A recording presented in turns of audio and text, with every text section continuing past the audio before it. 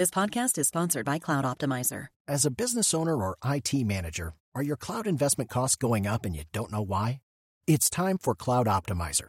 As you migrate your business to the cloud, what you're spending and why you're spending it can get a little hazy. But Cloud Optimizer clears up the mystery and puts the cloud to work for you. Cloud Optimizer starts by analyzing usage patterns, right-sizing resources, leveraging discounts you may not be aware of, implementing automation, and much more. And by reducing unnecessary expenses and maximizing performance, Cloud Optimizer guarantees you a savings of 5 times what you spend for their service. As you utilize cloud-based services more and more, you don't have to lose sight or control of your spend. You can stay agile, streamline your costs, and optimize your performance, plus save significant money with Cloud Optimizer. Make the cloud work for you with Cloud Optimizer. Get a free assessment and find out how much you can save by going to cloudoptimizer.com. Go to cloudoptimizer.com for your free assessment. That's cloudoptimizer.com.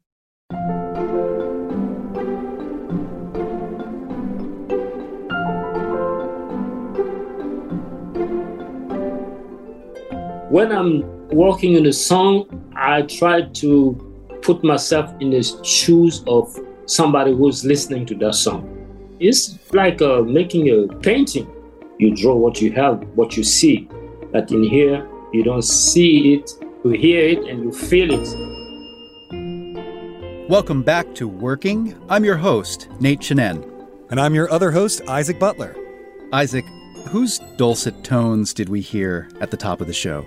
We heard the mellow and beautiful voice of Peter One. He's an extraordinary singer-songwriter from the Ivory Coast who now lives and works in Nashville. And why did you want to speak with Peter One? Well, you know, here on Working, we're really focused on the creative process and craft and not as much on biography, but I would be lying if I didn't say that his life story is part of what hooked me. So in 1985, way back in 1985, when the Atari 2600 was the home entertainment system of choice, Peter One and another singer-songwriter named Jess Sa B released an album called Our Garden Needs Its Flowers in the Ivory Coast. It's this really gorgeous blending of kind of West African music and 70s American folk country, kind of the Laurel Canyon sound, you know? Mm-hmm. Flower garden, but today we change. Funny garden, the zoos have succeeded in them. It was highly influential in West Africa. It made them big stars in that region. Peter then moved to the United States and didn't release any music again, really, until this year with his latest album, Come Back to Me, which just came out. In the meantime, he's been raising a family. He's been working in the nursing field to support them. And, you know, so I was really interested in that and interested in what it's like to return to a creative career in your 60s. And also the album's really beautiful and I got hooked on it. I saw Peter One at the Big Ears Festival in Knoxville this spring. And it was one of those things. He had multiple shows and you couldn't get near any one of them. You know, really? There was this real sense of like, you have to see this guy. Yeah, I haven't seen him live. What's his live show like? Is it really good? I mean, it's as transfixing as you would imagine. Got it. You know, yeah. he really knows what he's doing. So before we get into the conversation, I would guess that you saved some pretty great questions for Peter One for our Slate Plus members. What can they expect? Yes, definitely. No BB Plus questions here. Only the greatest questions for our Slate Plus members. They'll get to hear a bit of Peter talking about moving to Nashville and what that city means to him and the status of his collaborative relationship with Jess Sa B, whether or not we can ever expect some music from the two of them again. Oh, that sounds excellent. If you're a Slate Plus member, make sure to stick around for that bonus conversation at the end of the show. If you're not a Slate Plus member, guess what? You can sign up today at slate.com/workingplus. You'll get exclusive members-only segments, bonus episodes of shows like Slow Burn and Big Mood, Little Mood, and you'll never hit a paywall on the Slate site. Also, if you become a Slate Plus member, you'll be supporting our work and the work of everyone at Slate. To learn more, go to slate.com/workingplus. All right, now let's hear Isaac's conversation with the musician, singer-songwriter Peter One.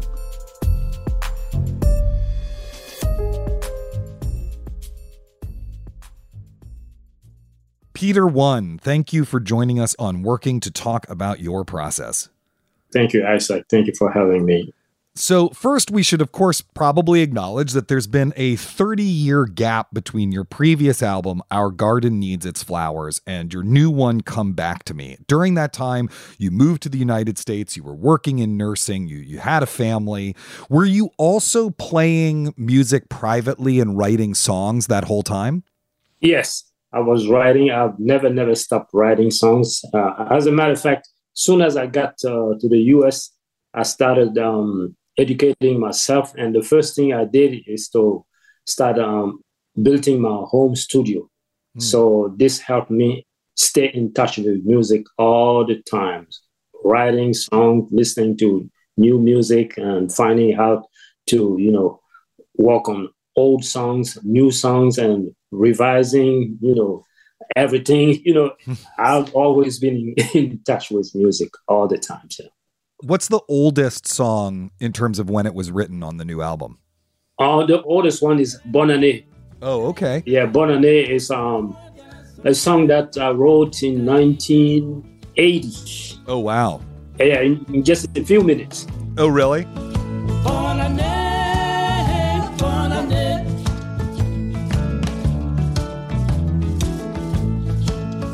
Bonne année, bonne année. My friend and I, just Sabi and I, we were doing just radio shows, television show on the national television station in the Ivory Coast. And one day we got invited. At that time, I was just starting teaching in a small town somewhere in the Ivory Coast. And I came for the Christmas break, came to Abidjan. As soon as I got there, my friend told me, okay, listen, George Benson, that's the name of the host of the show. George Benson wants us to come to his show on New Year's Eve. It was the same night. So I said, okay, so what are we going to sing? Because we didn't have any song for the occasion. And I said, we're going to sing something else, some of our old songs. So it would be better to, innovate a little bit, bring up something new. So I said, okay, come on, I got something. How about this? We start playing and singing, and it came out good. You say, well, yeah, we can take that. That was our very first show live, because before that we were playing, but it was pre-recorded and aired later. So that was Bonne Année and New Year's Eve 1980. Incredible. And is that usually how your songwriting process works? That just like a thunderbolt of inspiration hits you and out comes a song almost completely formed?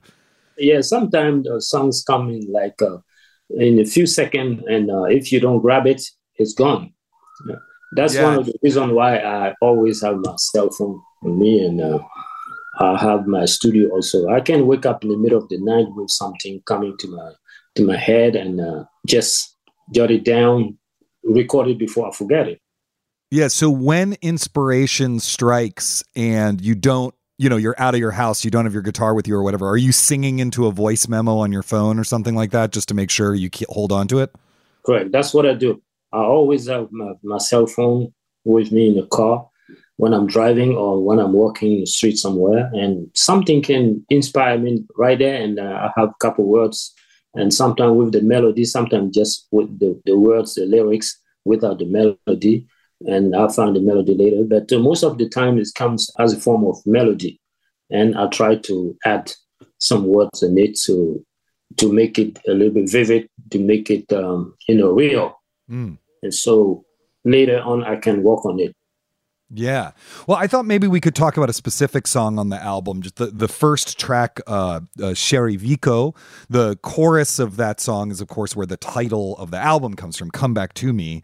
It's a beautiful, beautiful song. I remember the first time I heard it, because your press people, sent me the album, and I was walking down the street and I literally stopped in my tracks to just listen to the album. My dog that I was walking at the time was very, very confused by what was going on, because it's so beautiful.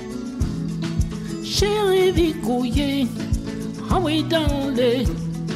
Chérie Vico, how we down there? On serait fait où? On way des antés.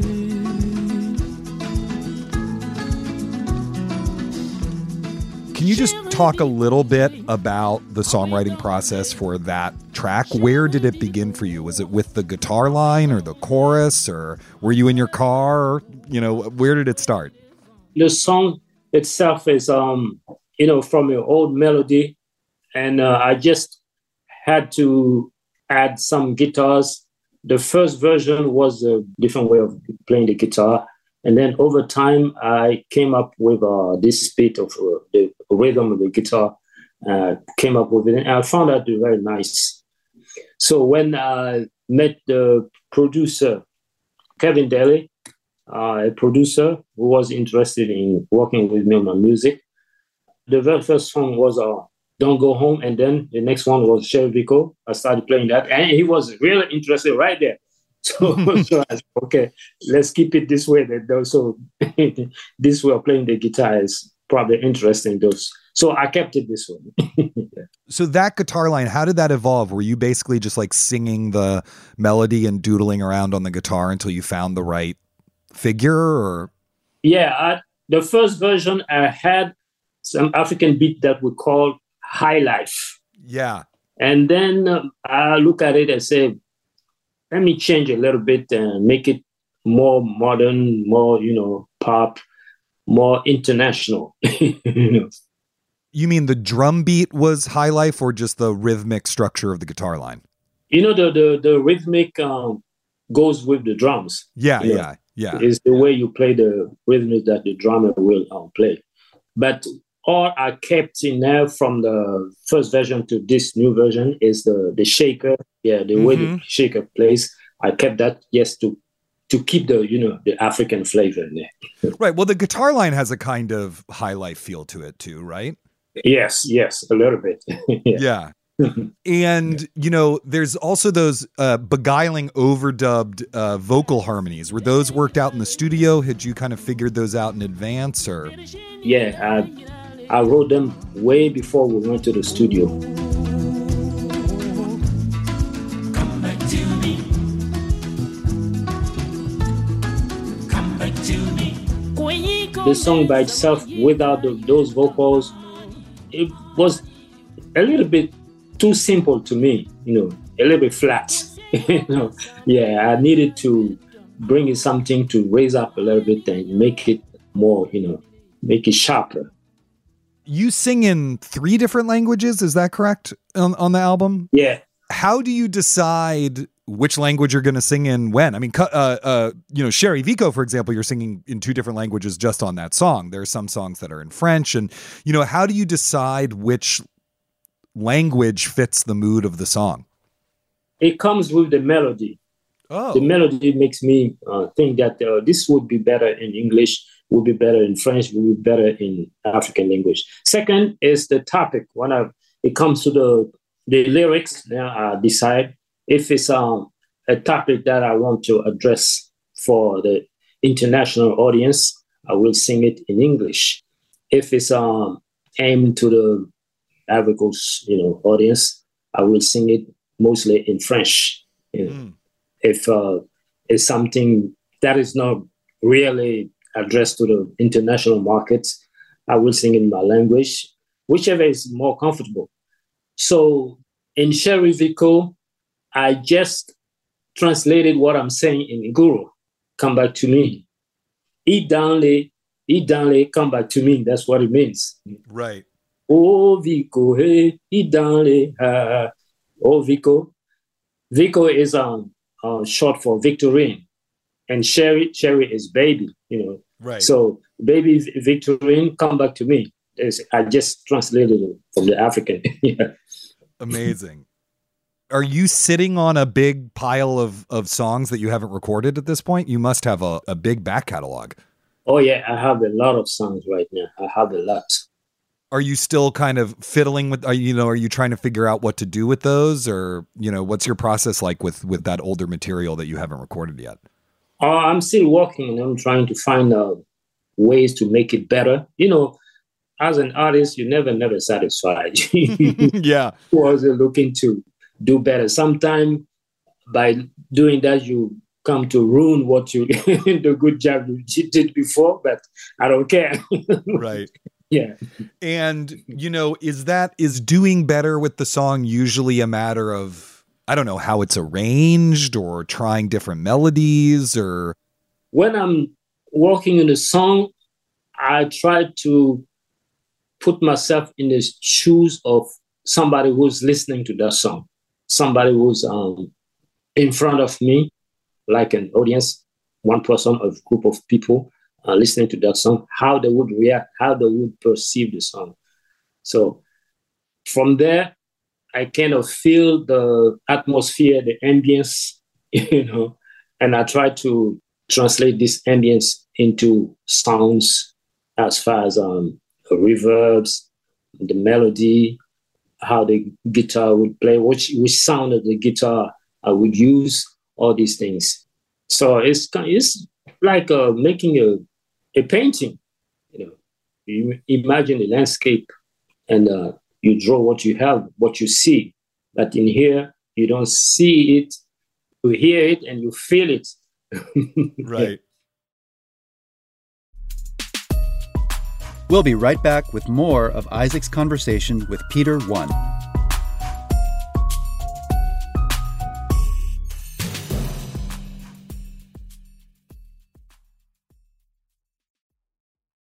What's the best way to learn a language? Immersion, living where the language is spoken and using it every day in everyday situations. But if that's not on the cards this year, you can still learn a language the second best way, and that's with Babbel. I've used apps in the past to learn new languages, but when I came across Babbel, I wondered if it could help me refresh my knowledge of a language I once spoke well, but was now a little bit or quite a lot rusty. I have to say, I was impressed. The advanced lessons were really useful, tips and idioms that can help with in-depth conversations on topics that I can actually imagine chatting about. Babbel's quick 10-minute lessons are handcrafted by over 200 language experts to help you start speaking a new language in as little as 3 weeks. Babbel is designed by real people for real conversations, and the tips and tools are approachable, accessible, rooted in real-life situations, and delivered with conversation-based teaching so you're ready to practice what you've learned in the real world. What's more, all of Babbel's 14 award-winning language courses are backed by their 20-day money-back guarantee. Here's a special limited-time deal for working listeners. Right now, get up to 60% off your Babbel subscription, but only for working listeners, at babbel.com/working. Get up to 60% off at babbel.com/working, spelled BABBEL.com/working. Rules and restrictions may apply. Hey listeners, Isaac Butler here. I just wanted to say that we really want to hear from you. Every other Thursday, we have this extra show called Working Overtime, where we answer listener questions, give advice, kind of explore some of the topics that come up in our interviews, things like that. So please tell us your creative challenges or your ideas for guests or your triumphs, your failures, whatever it is, and let us help you. Drop us a line at working@slate.com. You can also send us a voice memo to that address or give us a ring and leave a voicemail at 304-933-WORK. And while I've got your attention, if you happen to be enjoying this episode, don't forget to subscribe to Working wherever you get your podcasts. Okay, now back to my conversation with Peter One.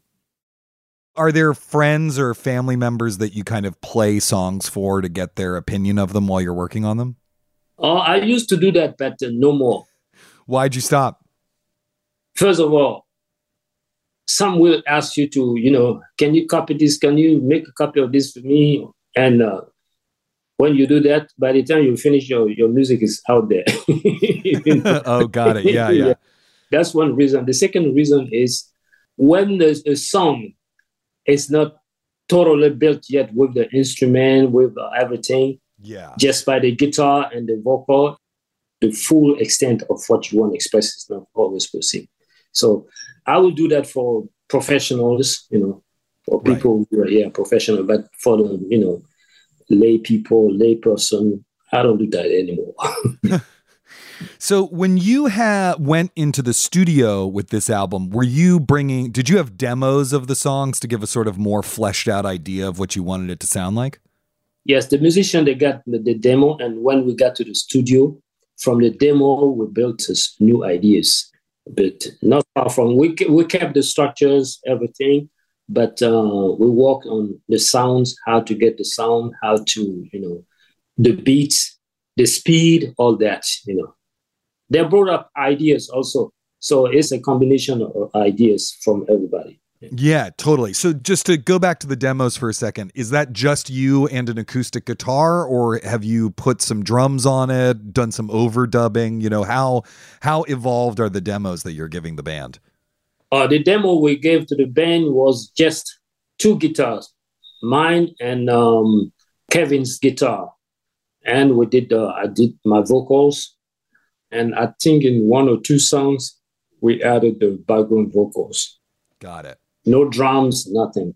Right. Got it. And you said that, it was really a collaboration with the studio musicians. Were there any songs on the record that changed really dramatically from how you had originally conceived them based on that collaboration? Yes. On my own. What was the original idea? The original idea was a very pop song with a strong lead guitar, like beef guitars in some spaces, contrasting with the vocal, and the foundation would be heavy and the vocal would be on the top of it, but not heavy, That's not what we get.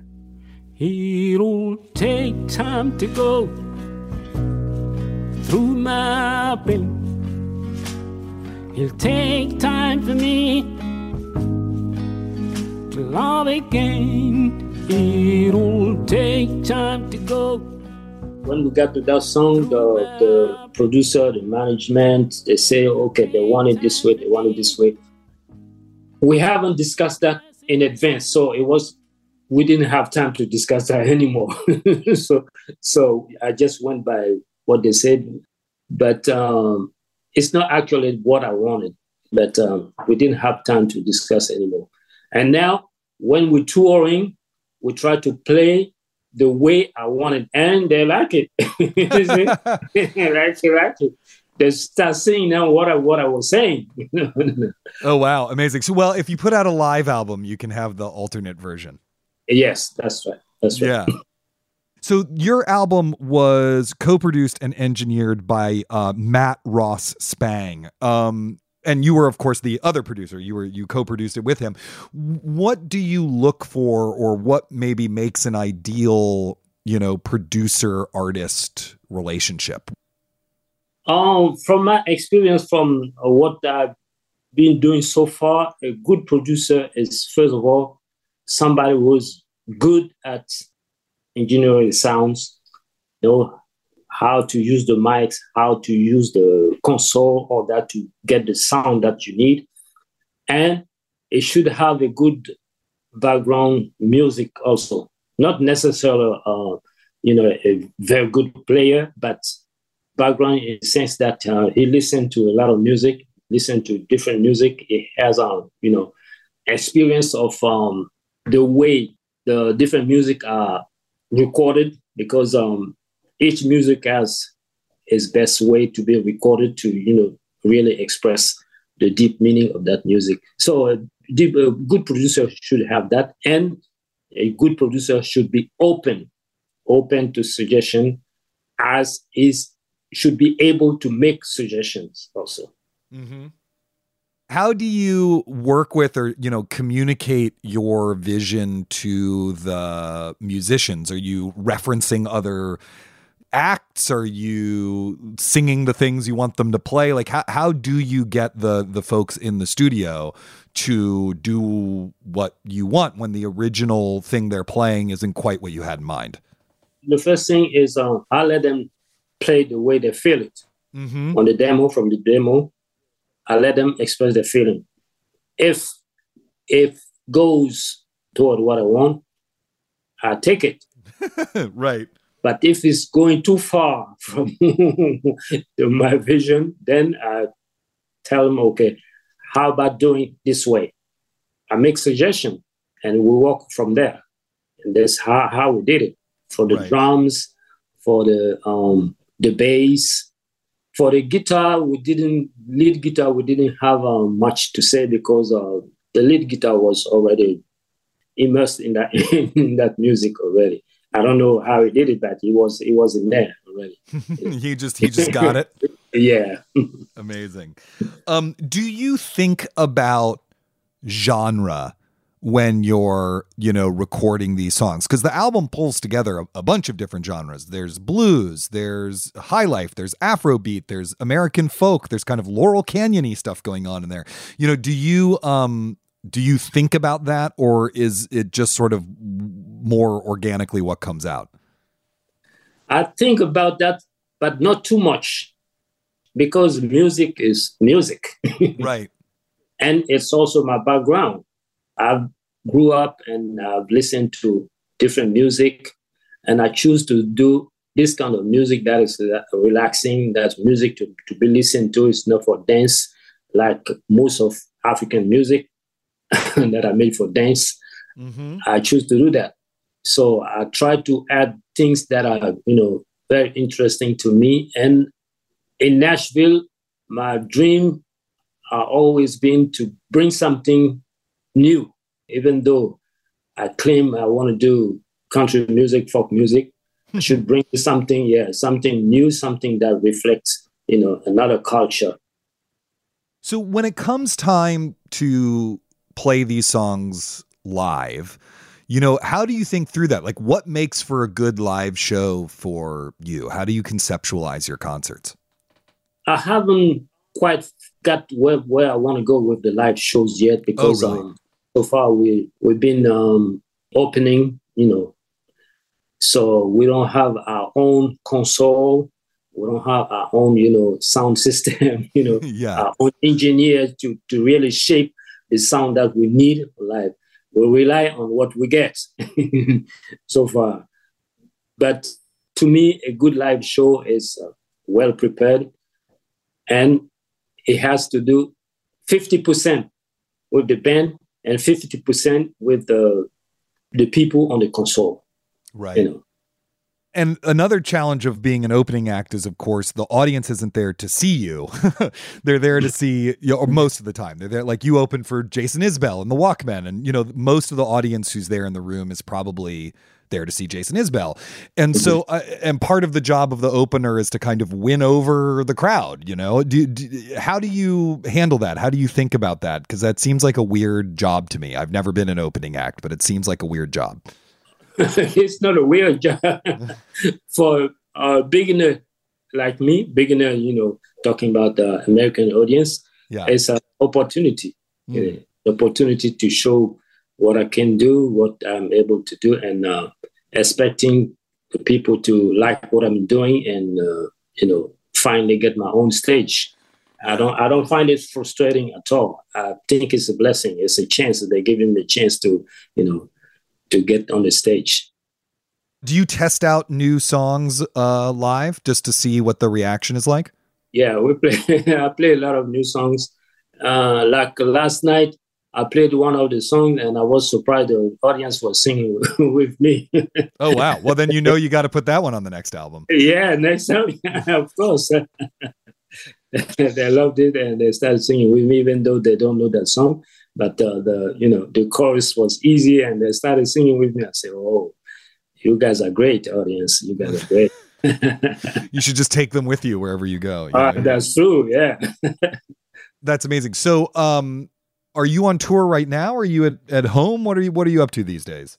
Right now, I'm opening for the Walkman. I'm in Washington, D.C. My hometown. Yeah. Oh, yeah. I got to ask, what club are you playing in D.C.? In 930 Club. Oh, that's the best place. I saw so many shows there in high school. I love the 930 Club. Yeah, it's a great place. Yeah, amazing. Do you still have an African fan base, from your previous album? Are you going to play concerts over there? Or, what is your relationship like to that audience from 30 years ago? Yeah, I have a large fan base. I just need to reconnect with them because ever since I came to the US, I haven't been really present. I don't do social media that much. I just started now with this because I don't like to show my face if I don't have anything to show, So it's now that I'm reconnecting and they're really reacting well. I went recently, I was in London. I met the community there and they were really, really happy to find me again. In France, it was the same thing. They were really happy, even though I didn't play in France. I think they're ready to see the shows again of Peter One and his band. And in Africa, in the Ivory Coast, I've been receiving a lot of good feedback from the people, even the young generation. I was there last May. I did 2 television shows. And one of the shows was really, really great because the young people were born after I left. They love the music from the past, and they're seeing now the guy who was singing that music. They were really, really euphoric. So, yeah, there's a good job to be done there. Well, Peter, thank you so much for joining us to talk about your process right here on Working. Oh, thank you, Isaac. Thank you for having me. Coming up next, Isaac and I will talk about the role of intuition in creative work and what it's like to discover forgotten pieces of art. All that and more after the break.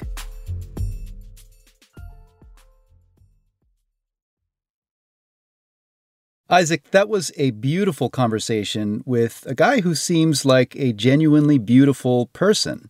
His music conveys so much about his personality. There's the sensitivity, the humanity, maybe some of his humility and resourcefulness.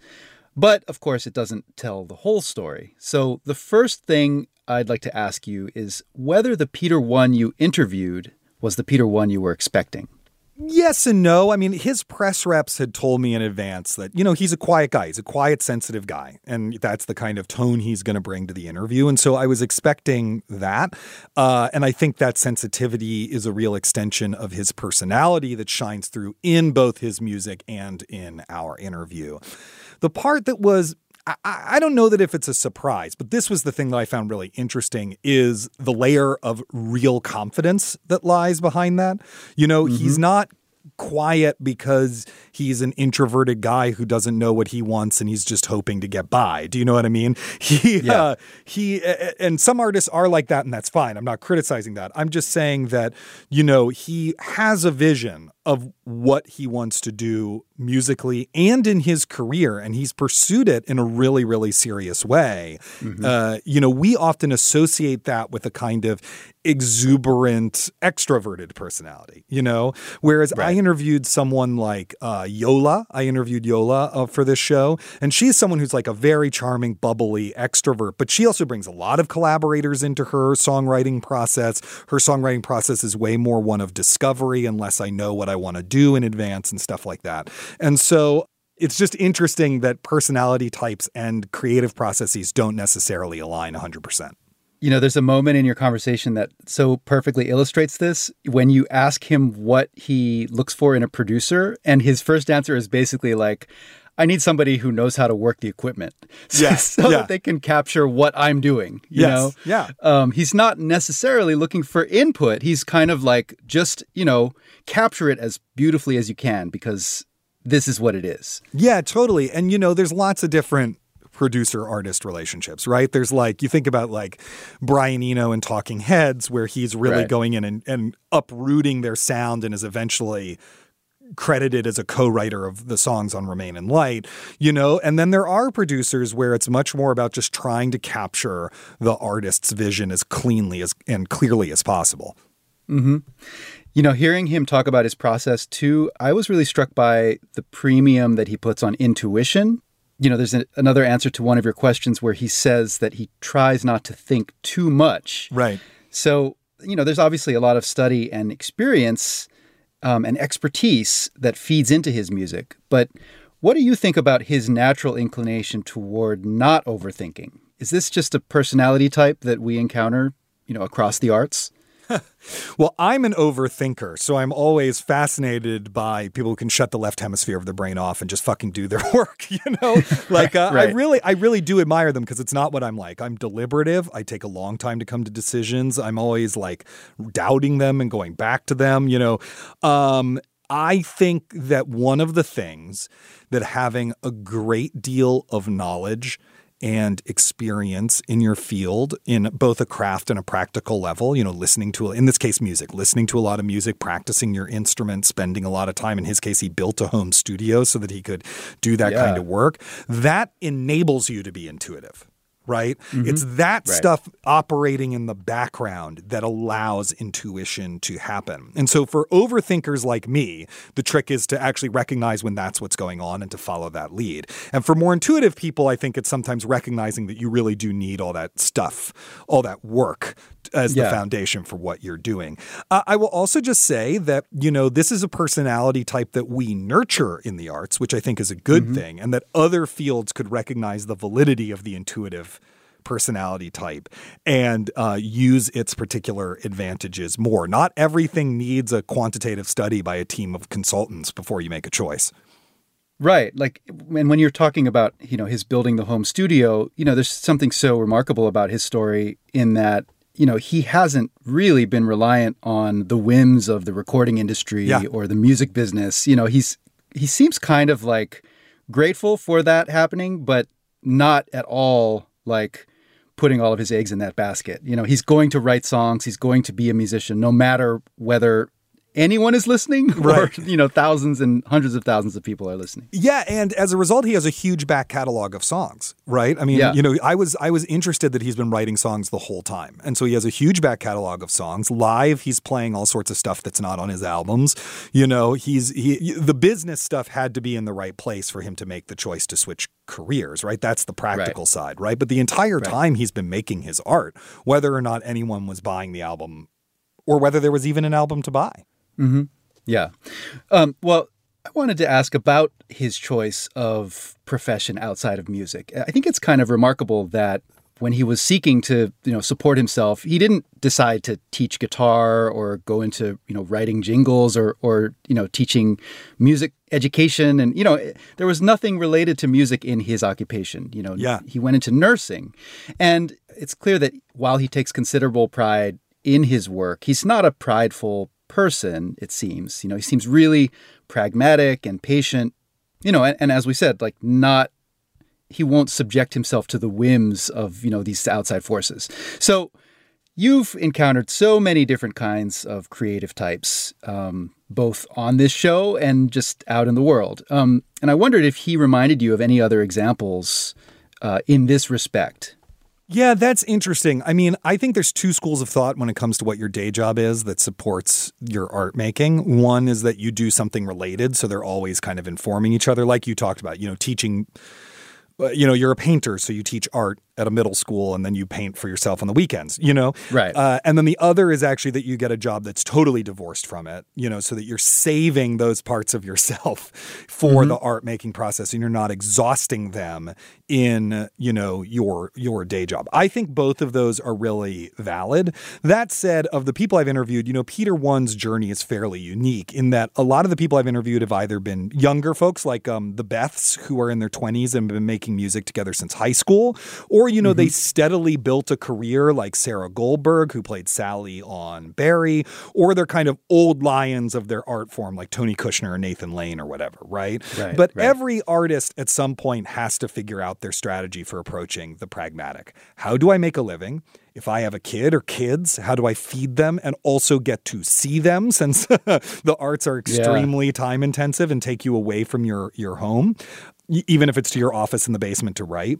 What city do I want to live in? Do I want to live in a city? Can I afford where I'm actually living or want to live? The pragmatics are a huge part of the creative life, and they involve just as much, if not sometimes more, creativity than the actual creating of the art. Right. Well, pulling back a bit, when we think about this resurgence that he's having as an artist, one parallel that came to my mind is Ibrahim Ferrer, the incredible Cuban singer who, he'd slipped into obscurity in Havana before turning into a global superstar, courtesy of the Buena Vista Social Club, both the album and maybe especially the film.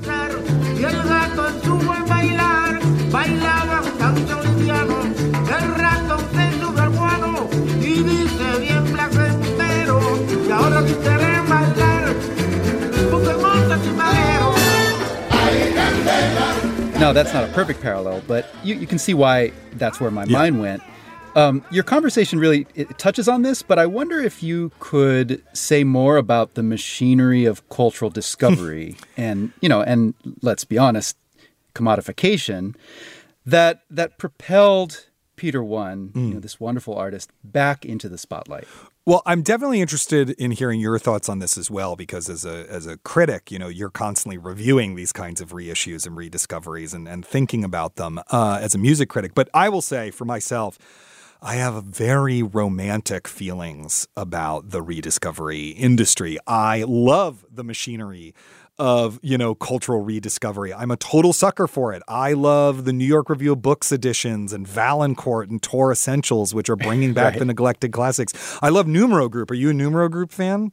Yes. They go and they find these local soul labels all over the United States that never had national distribution and put together a sampler of their best work.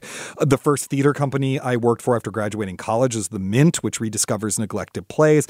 There's something about that is so pleasurable. I agree there's a commodification aspect to it, but I'm a sucker for it. I love the idea that nestled in the cracks of our, cultural firmament are these gems that are just waiting for someone to notice them, for the metal detector guy sweeping the beach to dig in and see that there's a lost Krugerrand down there or something. I mean, to me, if I had to put my cultural critic hat on, I think that part of it is about our own desire as the individual consumer and audience member to not be forgotten, particularly to not be forgotten after our death. Even if no one pays attention to you now when you're alive, somewhere in the future, someone's going to find a photo album with a picture of you in it, or a home video you recorded, or a novel you published that didn't sell well, and you get to live on again in this kind of curious afterlife. I think that's part of what the appeal is for me. Hopefully it's an unpublished novel and not a series of tweets. Yes. Someone digs in and they're like, what? Why did this guy post all these images of Leonardo DiCaprio pointing at things? What is the meaning of this? Bringing that idea back to Peter One, one thing that intrigues me about this story of rediscovery is that, often when you have, especially in the sort of folk rediscovery, you're like, oh, here's this singer-songwriter from the Ivory Coast, and there's a certain kind of, Western presumption that you have about what that is going to sound like or what that's going to be. This sort of romantic idea of a kind of purity of folk expression or what have you. Yeah. And Peter One is an absolute synthesist, He's really cosmopolitan in his listening and in his songwriting and, his choice of language as he's performing. And so he really complicates the idea of the sort of like, hey, we found this forgotten creator. And he's like, yeah, and I'm already way ahead of you. Yeah, totally. I love that. That is all the time we have for today's show. Thank you, Isaac, for this wonderful conversation. And before we go, just one more reminder that if you join Slate Plus, you'll get to hear all of our episodes ad-free. You'll also get to hear exclusive segments on the show and a lot of other Slate podcasts. And you'll get to hear entire bonus episodes of shows like Slow Burn and Big Mood, Little Mood. And of course, you'll get full access to all the articles on Slate.com. You can sign up today at slate.com/workingplus. Thank you to Peter One for being our guest this week, and thanks to our producer Cameron Drews, who keeps us from sliding into both obscurity and mediocrity. We'll be back next week with a very special encore presentation of my conversation with Hannah Boss and Paul Thureen, the writers and co-creators with Bridget Everett of the hit HBO show Somebody Somewhere. Until then, get back to work.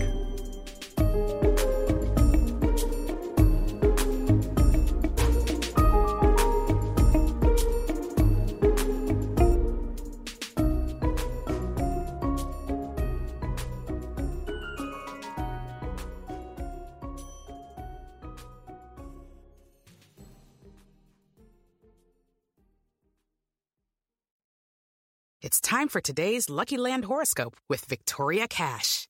Life's gotten mundane, so shake up the daily routine and be adventurous with a trip to Lucky Land. You know what they say, your chance to win starts with a spin. So go to LuckyLandSlots.com to play over 100 social casino-style games for free for your chance to redeem some serious prizes. Get lucky today at LuckyLandSlots.com. Available to players in the U.S., excluding Washington and Michigan. No purchase necessary. VGW Group. Void where prohibited by law. 18+. Terms and conditions apply.